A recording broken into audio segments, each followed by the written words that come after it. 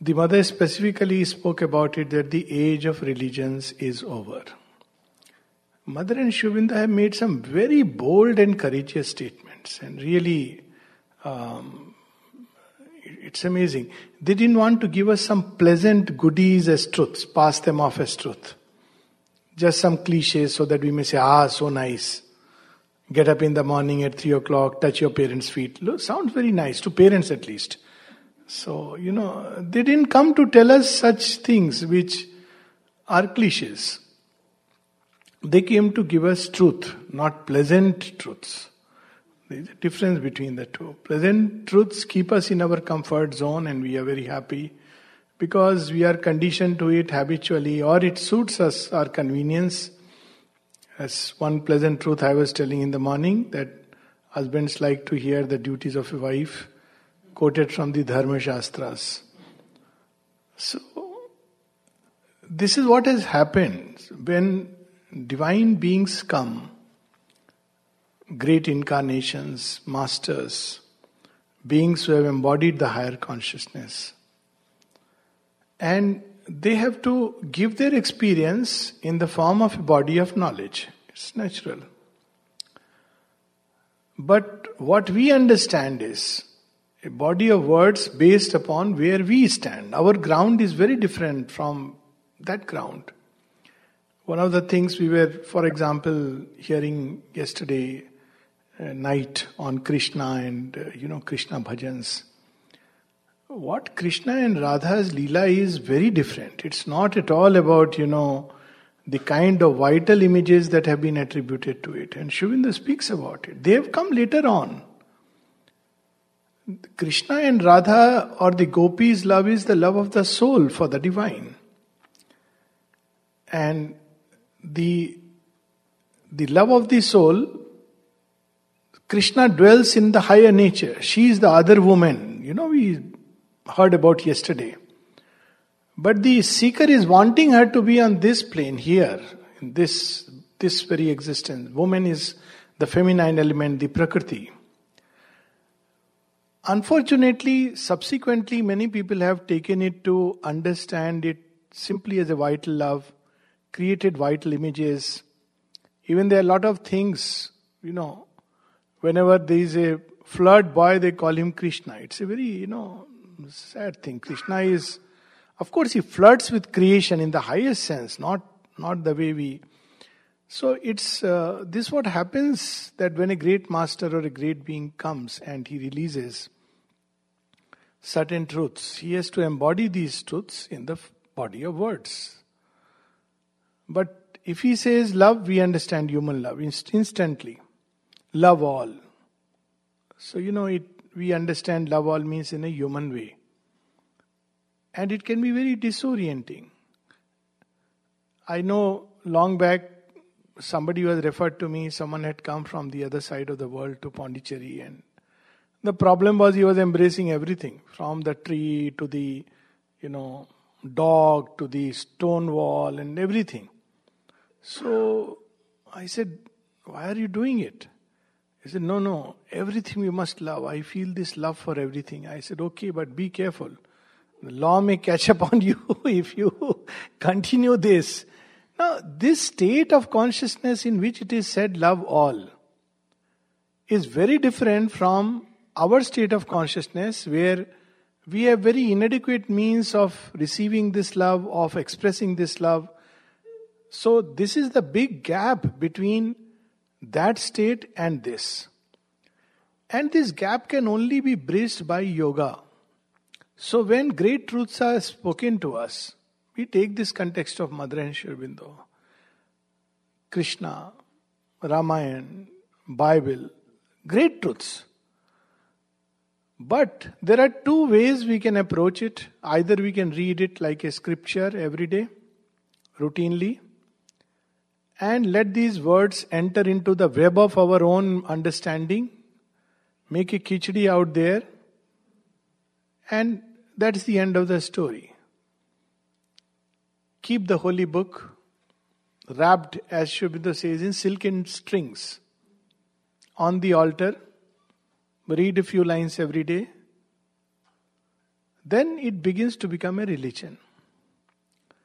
We pick up few things that the great master did or did not do and again form a religion. We observe certain things which were temporary. In every great truth there are temporal elements and there are eternal elements. Now temporal elements are connected to the space and time context. There is certain moment in which things are taking place, in which a great truth is given to man. And we pick up those elements and turn it into eternal truths. Whereas in every teaching there is an eternal element, the Sanatan Satya.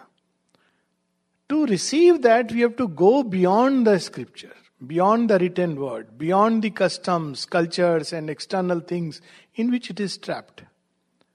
And there are several examples of it, plenty of examples.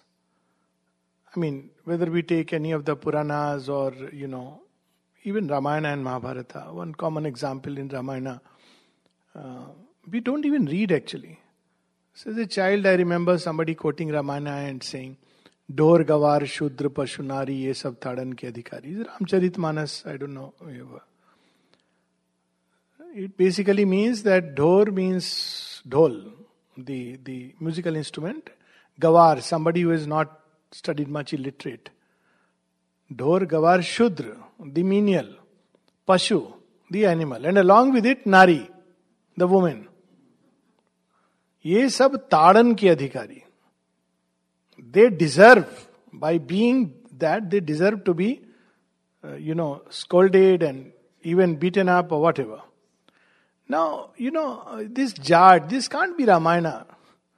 Of course, it is Ravana speaking. When Hanuman is caught in Lanka and he says, yes, he is a Pashu, he needs to be. And now Ravana's word cannot be, the quoted as Ramayana. It's like in Savitri, there are people who quote passages. And when you go back and you show that this is a passage which death has spoken. So you can't, quote it as Sri Aurobindo says this. Of course Sri Aurobindo says this. See how I'm talking of something very obvious and very gross. Not even going into the deeper subtleties of it. Very gross. Death says certain things. Many things. There are passages where it says that there is no such love upon earth, and if love would have lived, if your lover would have lived, love would have died. And we say, see. So Sri Aurobindo has also said this Mayavad. But actually through death, because that's the process. Even in Life Divine we have passages like that, which can be quoted against Sri Aurobindo. This is because scripture is like that. It has to bring out a total truth, put each thing in its own place, and that's why in Savitri itself, Savitri tells to death, O death, thou speakest the truth, but not the truth that saves. Thou speakest the truth that slays. Now hear from me the truth that saves. Now you see, both are true at different layers of consciousness. So one big problem of religions is that there are people who receive a great master's teaching, practice it, and enter into a state of yoga, enter into the state of consciousness which the words very inadequately try to convey. And they go beyond the word and they understand through an identification what really the master means.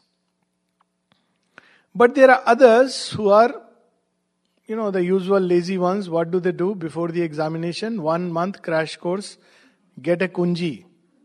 People become doctors like that. You'll be surprised, kunjis. Kunjis are what? Shortcuts. You don't want to read the whole chapter, read some important questions, read some, short these things and go and vomit it out. So this is how religion is formed. A lot of religious understanding, unfortunately, has come through this. People who did not engage into yoga because they were not ready for yoga, they did not want to undertake the yoga. At the same time, they have read a scripture, what do they do with it? It turns into a belief system. Now, religion is not a belief system. It is not meant to be a belief system. It's meant to inspire man to go to another state of consciousness, which is its origin, birthplace. Yesterday we were hearing in that video about the Paravak and Pashyanti and Madhyama and Vaikhari. So through the Madhyama and Vaikhari, which is at our level, the Vak, we can ascend to the Paravak, the origin of all things. So I suppose religion can be a tool only if we take it as a yoga which has to be lived rather than read and simply intellectually understood. Look what's happening in Islam. If you take it as a practice of yoga, then it's all right. Practice it. Realize what is there in it. Or Christianity. Of course, in Hinduism, yoga has always been kept alive. But in these religions, yoga has been lost. It has become just a scripture. And that's where the problem comes. The second problem of religion is that it shuts God in a certain limited formula and calls it as the only formula of truth, or as the highest formula of truth. My guru, my so-and-so, my master, he is the ultimate. Now this is dangerous. Sanatana Dharma doesn't do this. It says, okay, to each one the divine comes in his own way. And I have to be faithful to the way divine has come to me. At the same time, I have to understand, accept, appreciate when others are faithful to their, understanding of the divine. It's perfectly fine. It should not be imposed. That's why originally there is no evangelism. The moment evangelism comes means by default I believe that, my way is the only way. It's nothing but ego. This is my way, and that's how fidelity to one's own path need not turn into fundamentalism. Fidelity is, to me, divine has come as Mother and Sri Aurobindo. I'm just giving an example.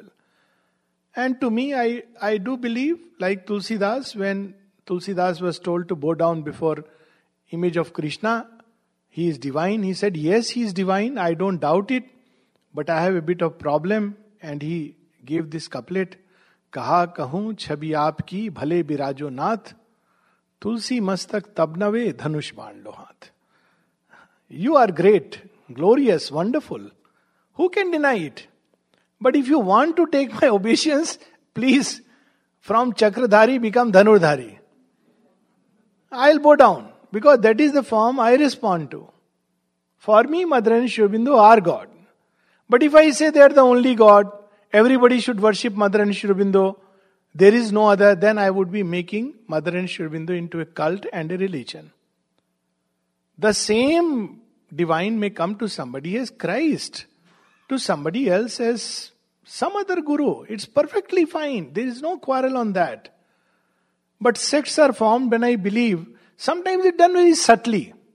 Openly it is not, spoken.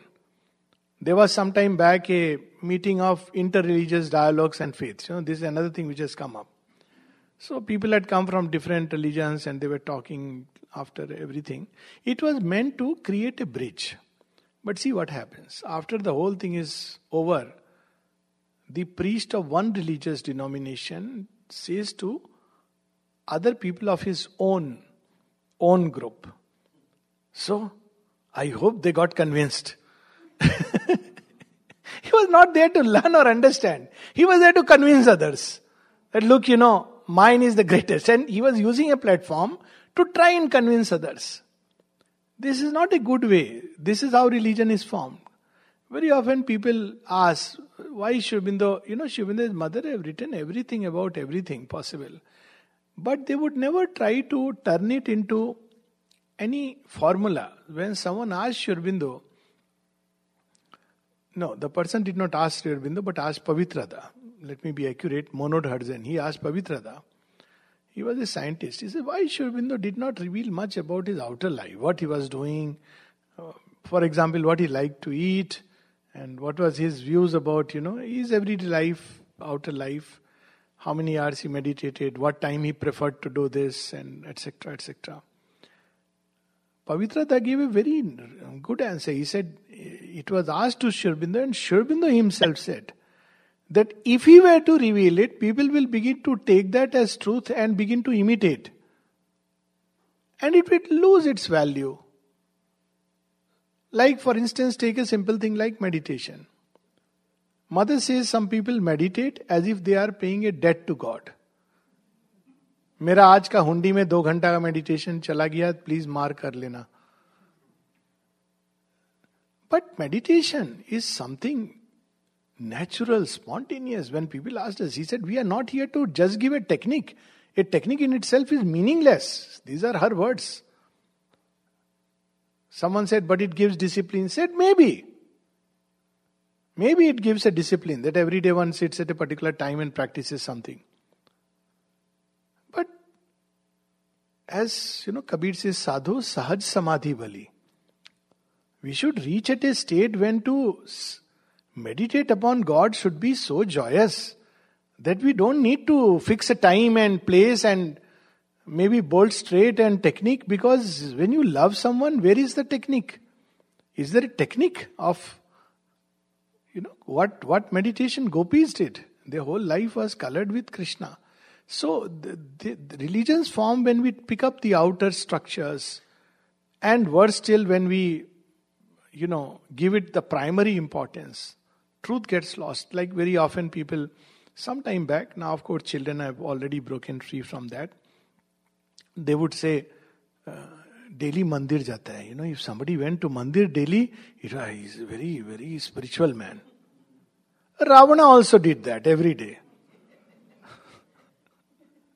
And Hanuman didn't know of a mandir because there was no mandir. Hanuman was a seeker. Whereas Ravana went for mandir, and not only that, he made a big mandir. Sometimes, even in mandir, we have mandir made by so and so, a stone, either stone, another stone. So instead of God, you are seeing all the names which are written. It looks so ugly. Most horrible thing. It's so repulsive. Ye patthar isne donate kiya. The person has died, gone, but still wants to remain immortal. This is the problem of religion, and naturally the youth don't like it. It's grotesque, it's crude, it's vulgar if you ask me. If there is anything vulgar, it is this. To go to a place of God and see your name displayed there, out there, as somebody who has donated something. You got everything from that. If you gave a small fraction of something, what is there the big deal? Everything you received from there. In fact, it's shameful that you gave only this much. Sometimes, this thought also occurs to me. Fala ne 50,000 rupiya diya. In your life, you must have received plenty from the divine. So that means you gave only this much. The rest you kept to yourself. This is how Sri Aurobindo says. I feel like a thief that God has given me. I'm sorry, maybe, I'm speaking some inconvenient truths, but, we need to confront them. He says that Sri Aurobindo wrote this letter, to his wife. He says, I feel like a thief that I give only 2 annas to God and keep 14 annas to myself. See, this is the logic. If you say that, I have donated 50,000, that means the rest you have kept to yourself. By default, it means that. How about using every penny of ours in the right way, in a beautiful way, in a divine way? That is something, and that is far more difficult than to just give somewhere and be done with it. So this is the whole problem of religion, that it has encouraged a kind of falsehood and even become a cover for falsehood. Ugliest things have been done, continue to be done in the name of religion. Killings, imagine massacres, what not, in the name of religion. Now, this is where we need to understand that time is over. We have had enough religions. We don't need to multiply more religions. So sects also become now religion. And we use it like, हमारे गुरुजी हैं, वो कृष्णा भी हैं, ये भी हैं, Shiv. Everybody is Guruji, is, everything. Yes, for you, yes, of course. It's a matter of your faith. Yeah, of course. But it doesn't mean that, we have to keep on turning that into a crystallized form. Religion is crystallization of truth. And when it is crystallized, it loses its real value. So that's why we have to go beyond all this. If we are real seekers of truth. This is not to say that somebody cannot find a truth in religion. I myself quote several times from Ramayana and Puranas, Gita. But pick up the truth. Not, nitpick the words and just the external aspect. We don't become religious because we wear a dhoti. We can be religious wearing jeans and kurta. It's perfectly fine. A woman is not religious if she wears a sari and uses a bindi and puts a manka tikka. She becomes truly a sati if she is one-pointed in the truth and the love that she has carried in her heart. Even if she is mandodri, she is a sati. This is the great teaching. But when we lose it in its external, so the age has come when all this is going to go away. There is another thing which Mother said when she said the age of religions is over. Up till now, this world was managed by the overmind gods. We have been hearing about overmind. And overmind is the plane of the great gods, the idea forces, the phalanx of the sun. And what happens is that each of these gods is absolute in his own right because he is close with the transcendent. Shiva is absolute to the Saivites. Vishnu is absolute to the Vaishnavas. And you see, actually we will see if you read the Puranas, each god is absolute in his own right because he comes from that. God is conscious of that. And they have governed this world so far, but because it is still one aspect, there is a chance of a small little shadow entering into it. That's what I think in the morning Shraddhalu had also passingly mentioned. In the overmind, there is this possibility which enlarges and becomes a cause of division as we go much lower down, utter ignorance, etc. So these gods have done a good job, but now is the time for man to go beyond them. Even Upanishads knew about this truth. So they would say, men are the cattle of the gods. Sri Aurobindo has this wonderful prayer, be wide in me, O Varuna, be solemn and pregnant in me, O night. Or like that he goes on. Be voluptuous in me, O Bhaga. But at the end he says, and liberate me from all these gods, O Kali. Because they are one aspect. And that's what we see at a human level. Sometimes there is a clash between justice and kindness. Both are divine elements in their own right. But at a human level we fight. Love and strength, both have their divine origin. But at a human level we fight these different idea forces. So they have done their bit. Now is the time for man to go beyond the gods. When gods will become they have always been our friend and helper. They will become our brothers. Partners in the great game of life.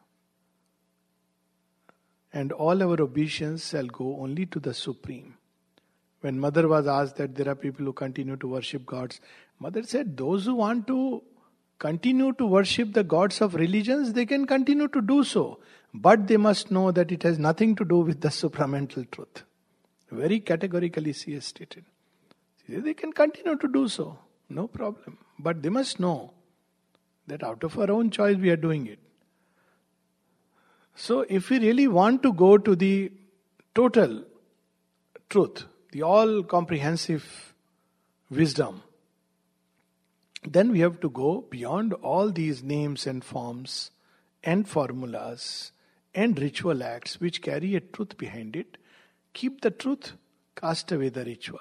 Ritual is like the husk in which a kernel of truth is there. Take a simple example with which I'll end this part because there are two very interesting questions. Marriage. Now marriage we know is elaborate rituals. This fire, this, that, and people. Very beautiful ritual. The sacred fire in the center. What is this fire? Fire of aspiration. 7 planes on which we are together. So 7 firas. So it's a very, very beautiful ritual. But when we don't know the truth, then what happens? More important than all this is also happening. But more important is ki teri sadi meri sadi se jyada safed kaise? Why are you looking better than me?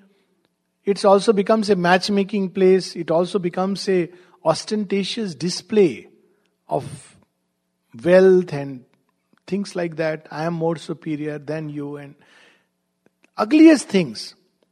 And soon after marriage, soon after all this center of aspiration as the center, somebody else comes to the center, and there is a power struggle.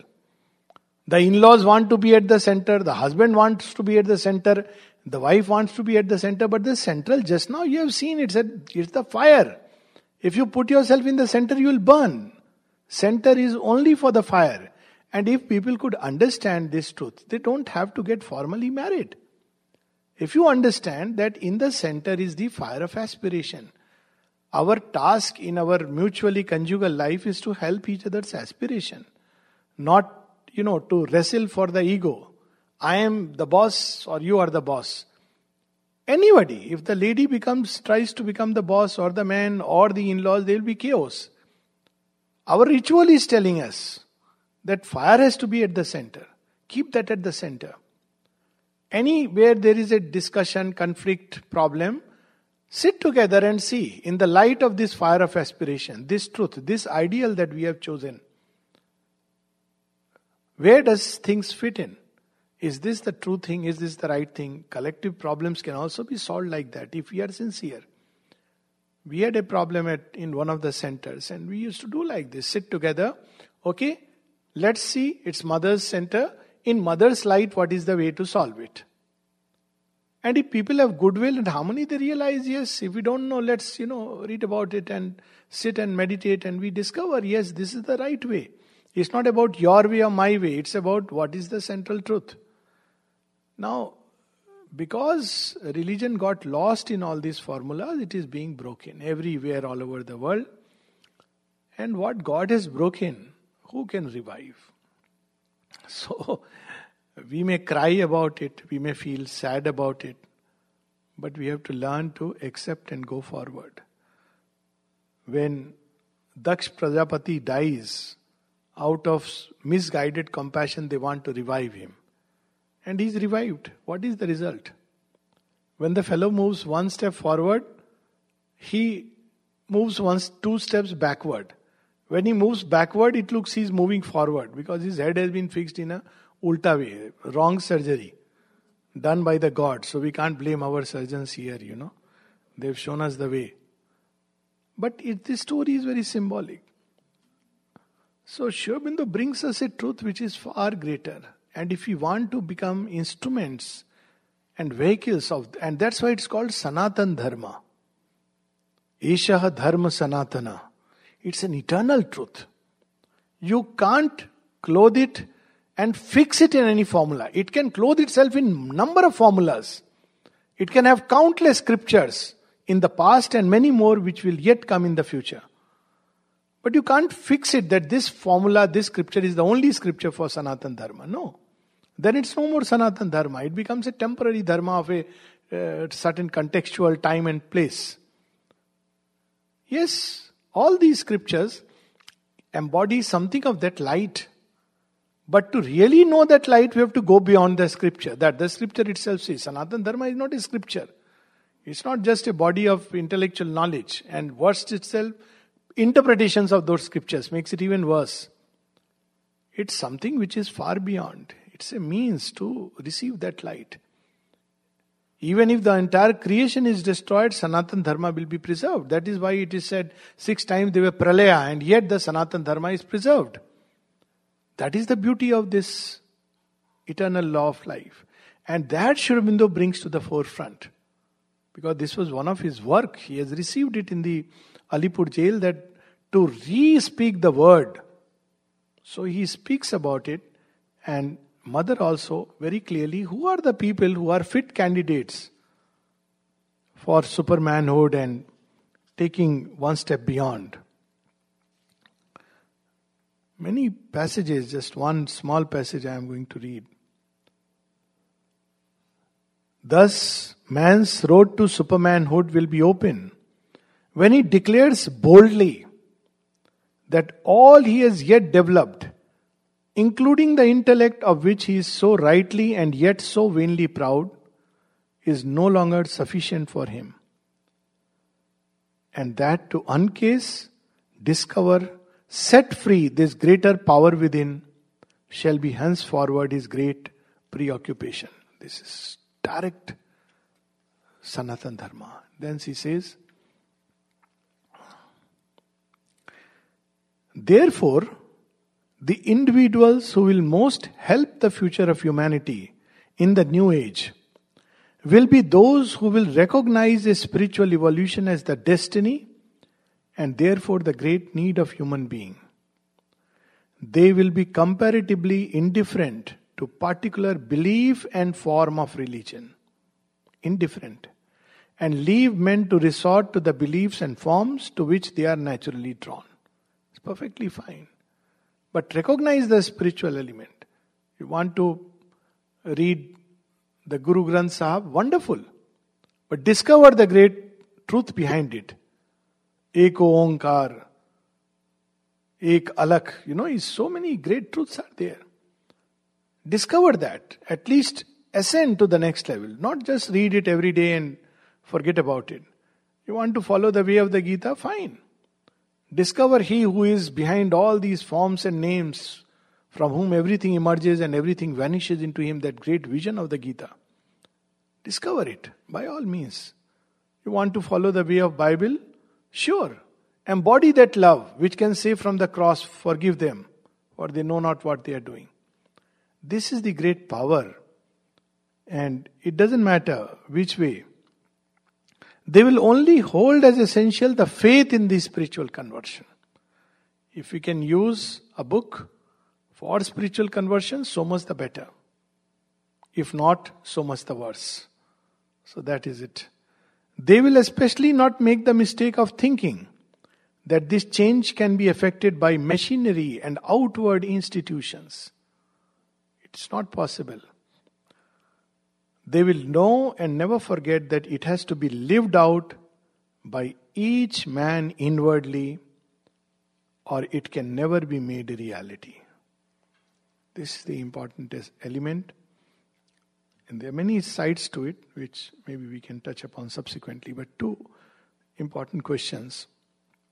The first is about consciousness. Well, we keep hearing this word, consciousness, consciousness. What is consciousness? So there are two original mysteries of creation. And these mysteries are not birth and death. These mysteries are, what is existence? The second great mystery is, what is consciousness? The original mysteries. Why anything exists? Look at existence. Even if you destroy something, it will exist. And that's what, when we go to Sanskrit and its root sounds. Now, we may destroy a stool which is meant to sit. But the act of sitting, where you take a sthiti, station, a station of consciousness, a poise of consciousness, it will continue to exist. You may be done with stool, you pick up a chair. You don't, at psychological level it will exist, even if all this is gone. Because it exists. Existence is not only of physical objects, existence is also of thoughts, feelings, ideas. They exist. How do they exist? It's a mind-boggling question. So existence is the first original mystery. What supports their existence?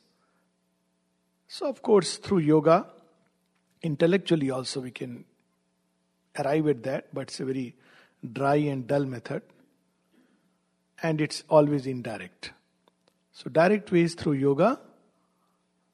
Yogis cast their gaze deep, deep, deep, and they discover the one sole existent from which all other existence have derived. And all that exists has its roots there. So they discovered existence.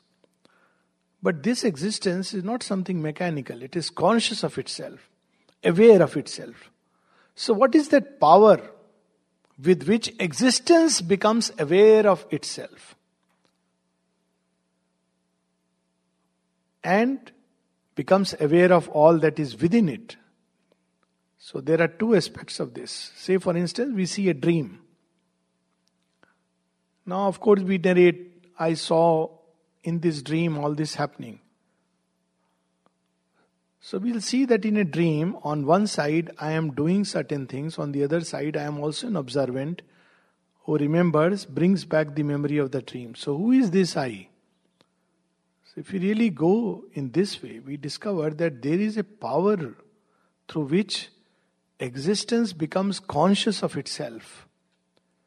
The supreme existence itself becomes conscious of itself through a power which is inherent within it. That power, or we want to call it knowledge, awareness, doesn't matter, through which existence becomes aware of itself, is consciousness.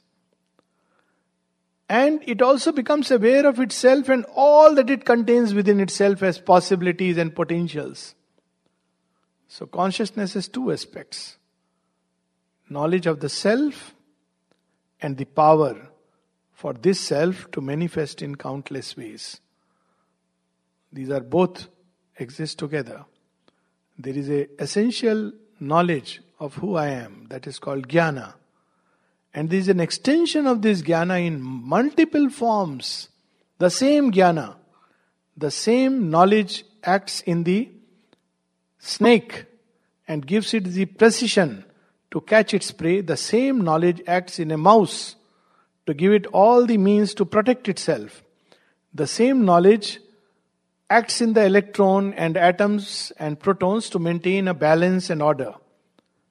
The same knowledge acts in the galaxies to keep sure that they are moving in a certain way, arranged in space and time. The same knowledge acts within a human being to make him a seer and a sage. Same knowledge, not two knowledge. So this knowledge makes us aware not only of who we are, but what we can become, the becoming. So a being and a becoming. This is called consciousness. So consciousness is the fundamental reality, like existence, is the fundamental immaterial reality which weaves cosmos. This whole creation is an act of consciousness. And that's why it is said in the Mother that even the divine becomes aware of himself or itself or herself, doesn't matter, through consciousness. That's why Sri Aurobindo places the Divine Mother at the peak. This consciousness in its highest status is none else but the Divine Mother. It is through her that, through Shakti, Shiva becomes aware of himself. Otherwise he is Shiva, carrying the burden of a dead past on his shoulders. He becomes Shiva without the Shakti. So consciousness is that Shakti which has within it the knowledge and the power which makes existence exist and become aware. And when it goes about creating, manifesting, then how does it do it? It limits itself. And as it limits, existence limits itself, seems to limit itself. That's the beauty. Infinite seems to become finite, small, little. Everything is the same existence and the same consciousness is operating, but it limits itself. So everything becomes a limited existence and a limited consciousness. The play. They become two. Existence limits itself, wears a limiting form, becomes the Purusha, at different planes of consciousness. And consciousness limiting itself becomes Prakriti. Shakti becomes Prakriti. Limited nature. Though behind it is the same Shakti. And they play a game. And when they play a game, we are crushed, but it is called delight. When they come together, it is delight. They are playing a game together. Everywhere we will see these two in a limited way. So, existence, supreme existence is Paramatma. That's the second question. And within itself, for the sake of the play, he creates multiple centers of itself, each with its own potential of the infinite. Each can manifest something of that divinity. And they become Jivatma. Within itself, it creates multiple centers of itself. So, Paramatma and Atma. Or Jivatma, more technically. If we go to Atma, there is another aspect of it. But yes, they are used very often interchangeably. For the moment, I am using it in that sense. Mera Atma, to interchangeable. So, consciousness also creates multiple fields to play with the Jivatma. At its highest, it is playing with only one. So there is one Ishvara and one Shakti. But then, for the sake of the multiple Jivatma, it creates multiple fields of self-manifestation. So it creates planes of consciousness. So we have the mental planes of consciousness, and we heard so many higher mental, illumined mind, intuitive mind, over mind. Below the mind, we have vital mind, we have physical mind. Then vital plane, many planes of consciousness of the vital. Many planes even of the physical matter on which, and it plunges below. Because they want to play the game to the fullest. Hide and seek. Wherever she hides, the supreme spark plunges itself and discovers. This is the story of Manu and Shatrupa. So beautifully narrated in Indian thought. Shatrupa, she assumes 100 forms. And Manu discovers wherever she is hidden.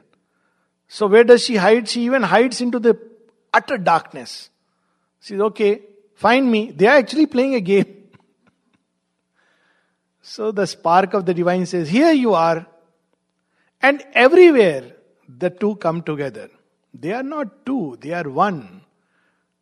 Sri Aurobindo says it beautifully in Savitri, the one who are two, and play in many worlds.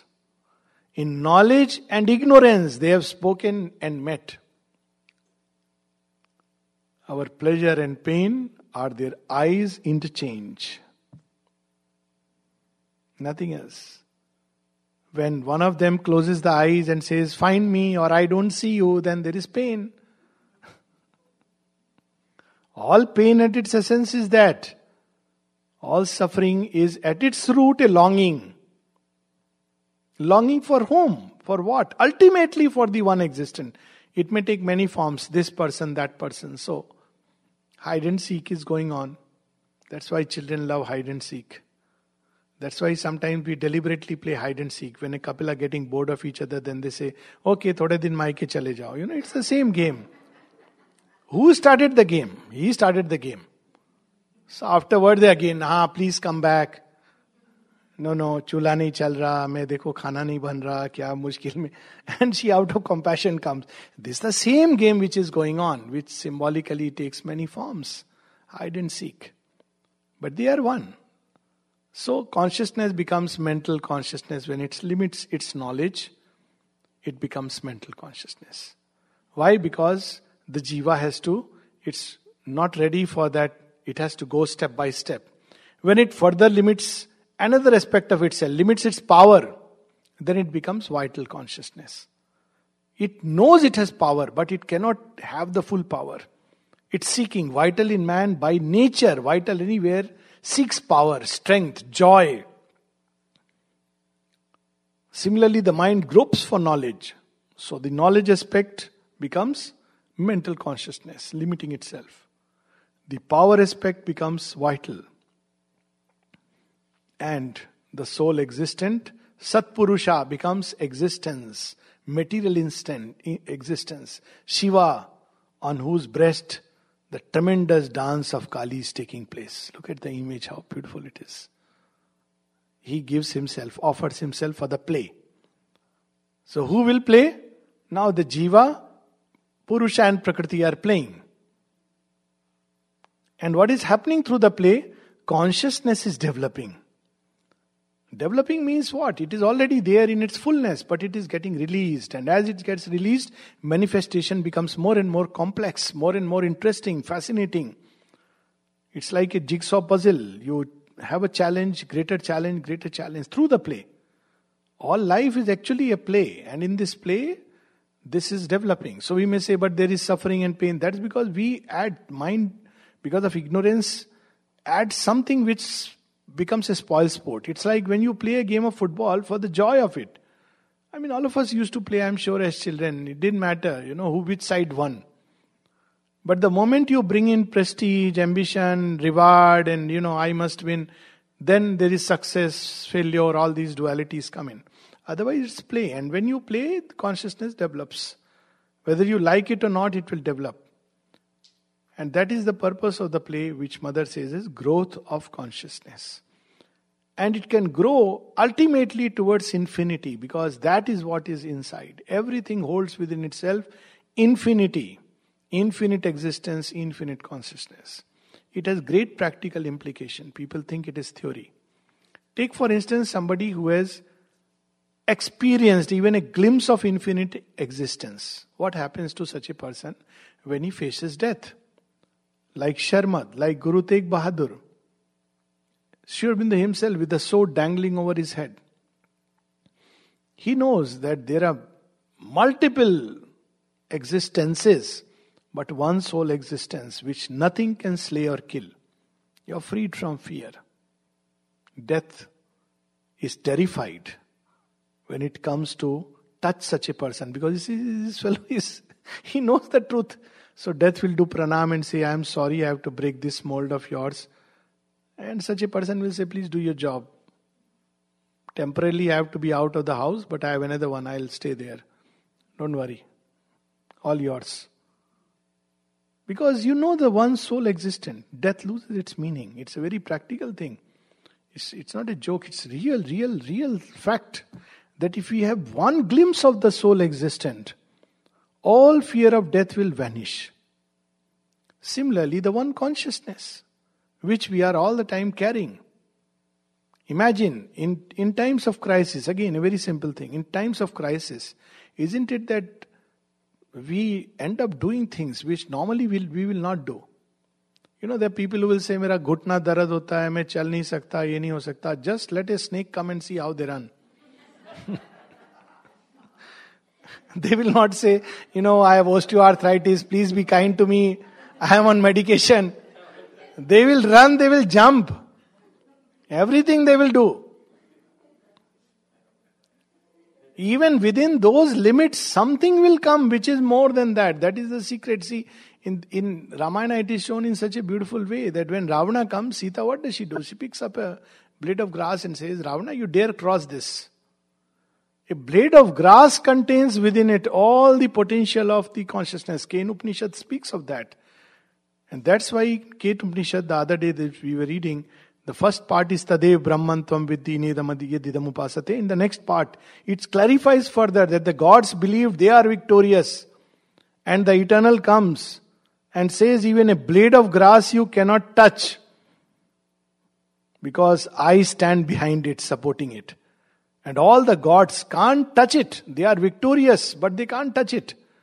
Simply because one has realized the one consciousness. What does it mean in practical terms? When we take refuge in the Divine Mother, she is the one consciousness. The supreme infinite consciousness. What happens to such a person? Wherever he goes, he is not scared.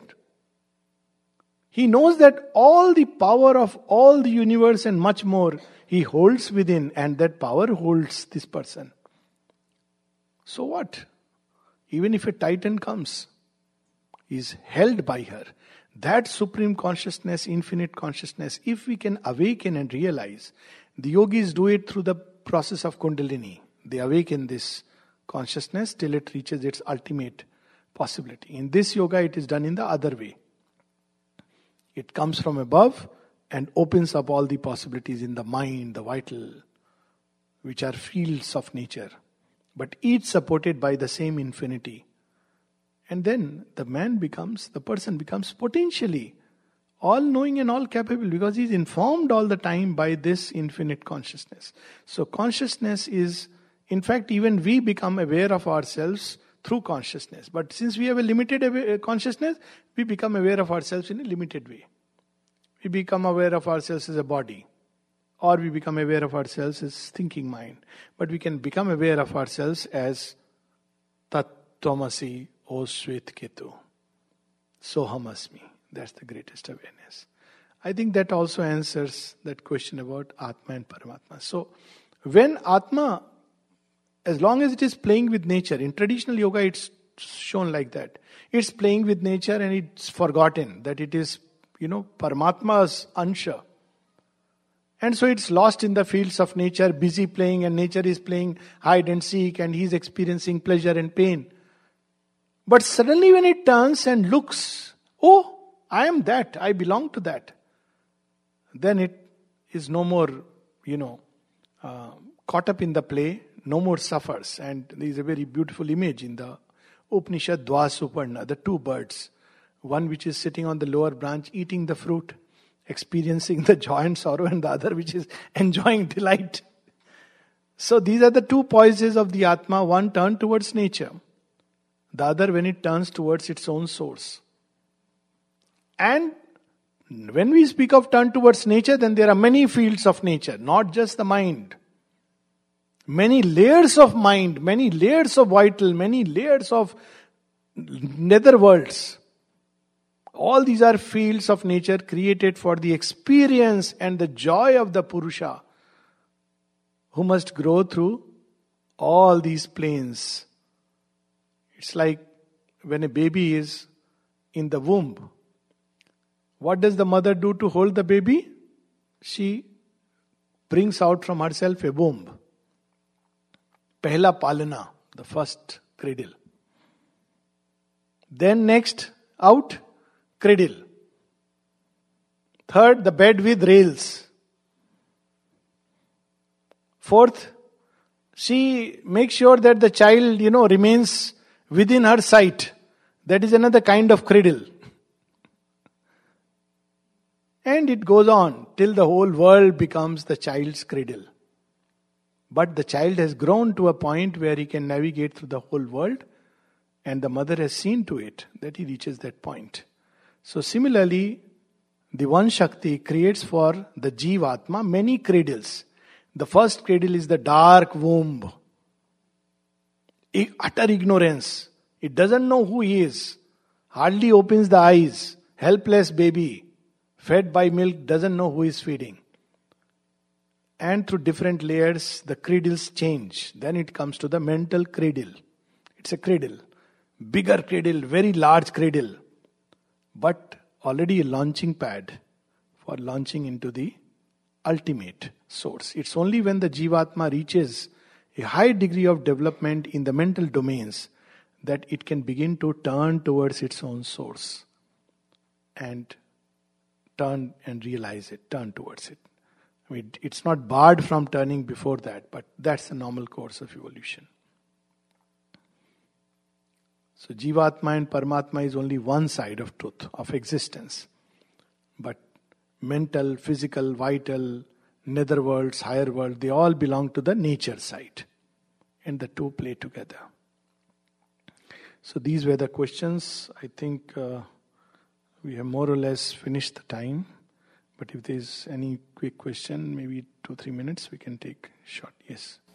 In Sanskrit, the word sat, chit, khan. Yes, that's Implies both. Both. Knowledge and. Yes. Thank you for, it's for every one of us. Chit tapas, that's how Sri Aurobindo puts it. Yes. So in the all the writings of the Mother and Sri Aurobindo, when they use the word consciousness, do they mean chit or do they mean Chit tapas. somewhere, sometimes awareness, sometimes power? Yeah, but they are basically one. Sri Aurobindo has used it primarily as chit tapas. He has clarified that very clearly. Though, as you rightly say, that one uses the word chit, because in tradition we have sat, chit, together, ananda. But he uses the word chit always as implying both. Even knowledge is incidentally a power. It's a power of self-awareness. Therefore, these chit and tapas are always together, or only at certain stage they are together and inseparable? No, they have to be together, because without tapas there can be no creation and no awareness. Here tapas is simply the power of self-concentration. Anything, even a most limited existence, to know itself has to be, in every let's take a human life and our human awareness. There is a tapas involved, but not tapas in the highest sense, but in a very limited sense. That's how, to know myself, I have to attend to, this is a very interesting word, attention, this very marvelous word. Attend. It's like turning the consciousness and concentrating it, and that's how I become aware of myself and do any action. To do any action, there has to be some degree of tapas involved. Tapas in its widest sense. Of course, then, tap, it can be developed to any extent and lead to self-knowledge and self-expansion. So always they are together. They are used interchangeably. At a human level, we find that there is awareness, but not necessarily will to execute. That is, yes. They are two different things. There is a disparity. There is a lack of rhythm between the two. There is will. It's not that. Yes, they get separated. Below the supermind, they get separated. Knowledge and the will, they are always together, but the capacity to execute it, the will may be completely stunned. And that's the problem of the mental domains and the vital domains. That they get separated completely. In the vital domains is the other way around. There is the will, but there is no knowledge. And mentalized people have the knowledge. Knowledge means whatever at mental level, but no will to execute it. And in supermind, they are in perfect harmony with each other. Classical problem of the Yoga. Yeah, classical problem. Yeah, janami dharmam, but I have no vritti towards it. Yes, you were saying something. In Jainism, we discuss the embodied soul as having these two aspects, chetna and upyoga, or upyoga, I guess I'm saying that. So, consciousness in embodied form and its manifestation. Is this what you're discussing as well? May or may not be. See, the problem of comparison, Sri Aurobindo, even with regard to, Taittiriya Upanishad, where he has these terms he has picked up, he was not very comfortable about. Comfortable means he generally discouraged comparisons, because see, behind the words there is an experience. Now, what really was the experience, we don't know. So, it's best as Bhai Sahib has rightly told, the word used in Indian thought is chit. Or the other day Shraddhalu was mentioning about Vigyan Mein. Now Vigyan Mein is undoubtedly, the supermind in the highest sense. But even yogis in modern times, I have read, people even who are right now conveners in World Yoga Day in India. Let me not take names. But they use Vigyan Mein to mean higher intellect. Now, it's picked up from there, and that's how we use Vigyan, science. So basically, it's best not to, because one doesn't know what was the state in which a particular word was born. It could be, if I have to use a more intuitive sense, it would mean the power of effectuation, manifestation, upyog, what you are saying. How that knowledge can extend itself, it could be. That's why I use the word could be, because intuitively that's how I feel. But may not be, because what was that state is very hard to say.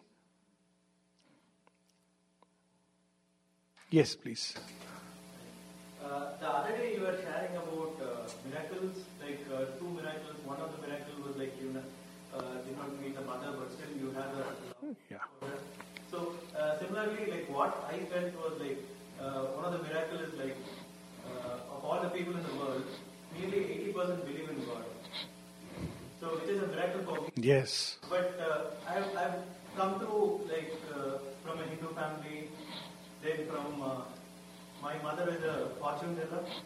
Wow. So she is into some blind beliefs which I don't like, but I want to pass through that. Then I studied in a Christian school. I'm married to a Muslim. But I learned religion a bit. Like last year I studied as a scholar. I learned Islam something. Wow. You are a living example of how to go beyond all forms of religion. And I must say it's a real appreciation. I mean, I appreciate that, yes. Last year during the month of Ramadan, I stayed at a mosque in Bangalore and I studied Islam there. When I passed through all these religions, like I had a lot of conflict in my mind. I mean, even now I have a conflict. Like it's a full circle. I'm from Pondicherry. So I started from Pondicherry. I left behind those philosophy. I don't want that. Then I crossed my mom. Then Christian thought, then Islamic thought. Now I'm back. Pondicherry has come to me here. You know what? You remind me. You remind me of very interesting. Actually, I missed out on one salient thing. Please sit, and I'm so happy that you missed out on something more fundamental, and that's your name. So you are right. See, within the framework of religions, we cannot get a perfect answer. I quite appreciate, what you are saying. Because within the framework of religions, each religion has a great truth. And to some aspect appeals, to some other aspect appeals. And therefore people have a natural tendency toward this or that religion, which is very nice in a certain sense to break free from the frames in which one is born and to explore. But the answer will never be found within the framework of religions, but you can use religion to transcend and go to the next step. And that's where yoga comes in, that's where spirituality comes in. So if one really goes beyond it, and that's where now the next step, as you said, you have turned full circle, you have explored all these things. I mean, I have myself not in such a methodical way as you have done. Sri Ramakrishna was a living example of this. He practiced the yoga of each religion, not just the religion. The yoga of each religion, he did Hanuman Bhakti, grew almost a tail. He practiced Islam and he would realize Allah. He practiced Christianity. He was a living example of what you are saying. But he practiced the yoga, not the religion part. And at the end of it, he discovered that all these truths converge and lead us towards that. So as long as one doesn't shut oneself into any formula, I mean, cool, you sleep in a mosque is perfectly fine.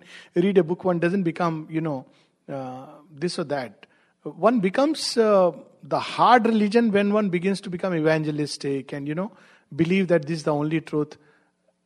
It's my truth, my way. It's perfectly fine. In fact, what you are doing is on the path of what we were just mentioning, Sanatan Dharma. The beauty of Sanatan Dharma, you can never move away from it. So, when you said that I moved from one to another, from a point of view of Sanatan Dharma, you are still, in the same, because Sanatan Dharma includes, Sri Aurobindo says, it has many scriptures. The Bible and the Quran are also its scriptures. Any path which has explored the eternal is Sanatan Dharma. So it's that from what you have moved away from is a kind of doctrinal belief system, which obviously for various reasons you didn't like, and you have absolute liberty not to like it. But if you go to its source, as indeed you go to the source of any religion, you will discover the same eternal truth shining. What has Sufism done? You see, when we read some of the Sufi kalams, I'm a great lover of Sufi music. I see the same thing. So wonderful. What bhakti. I mean, many are now coming to my mind, where he says, Holi khel rahi hai. They talk about Krishna and, he is the Pichkari and we are all gopis. And they use Ahmad in the same name. Sufism is nothing but taking out the yoga of Islam and practicing it. So they could discover the same truths. यार को हमने जा बजा देखा, कहीं जाहिर कहीं छिपा देखा. Who is यार? My beloved. जा बजा देखा. Everywhere I see him. Somewhere I see him very obviously, somewhere I see him hidden. कहीं जाहिर कहीं छुपा देखा. मुझे बेखुदी की तूने बड़ी चाशनी चटाई. I have forgotten myself. You have given me such a chasni. The experience of Ananda. So many Sufi kalams, which are nothing else, but great truths of Sanatan Dharma. And they talk about Allah, they talk about, the Islamic doctrines. But they don't practice the external hard thing. In fact, it's banned in what happened to Nusrat Fateh Ali Khan. You know it. Same thing happens in Christianity. There are Christian mystics. They were Gnostics. Who were they? They were Vedantins, who were unfortunately chased away by the hardcore Christians. But that is where I feel the beauty of Sanatan Dharma is. By its very nature, it is inclusive, all-embracing. And because it includes many scriptures, many masters, and always it takes the word of the living master greater than any book. So if Sri Ramakrishna Paraman says so, then you can't say, well, Veda quotes this. No. He's a realized person. If Sri Aurobindo says so, you don't further question that, sir, but in the Vedas, that is written. Because the living embodiment of truth, that is where Sanatan Dharma, if I may use the word, scores an edge. Because it is all-inclusive, all-embracing. It's easy for anybody practicing truly Sanatan Dharma to embrace anyone. There are no issues about it. But it's very difficult for the practitioner of a limited religion to embrace in heart and mind, unless he is into the yoga side. So maybe you have turned full circle and it's not just chance that you are here and we are talking about going beyond religions. But one comment is that even with Hindu religion, after here is the third day, now I understand Hindu religion in a different way, which my mom doesn't know, and she doesn't want to understand that. Yes. So, religion doesn't have a role to push. All moms are like that, let me tell you. Don't push her. We were just saying she will have her own time and way. That's what the Sanatana Dharma teaches us. See, my mom, the first thing she asked when she went to Pondicherry, Sri Aurobindo Ashram. Of course, first she told me, we have so many gods and masters. Why did you have to find somebody in Pondicherry? That was her issue. So I come from a very traditional Hindu family. Far more traditional, let me tell you, with all the Ram Navami and Vratas and Upavas and Chalisas, all the Vedas, everything in my house was there. And obviously at a point of time I began to question, became an agnostic. So that's the time I also read all the religions, the books. I could go to mosque, church, anywhere, it didn't matter to me, it was school. But I didn't believe in converting, I never felt the necessity.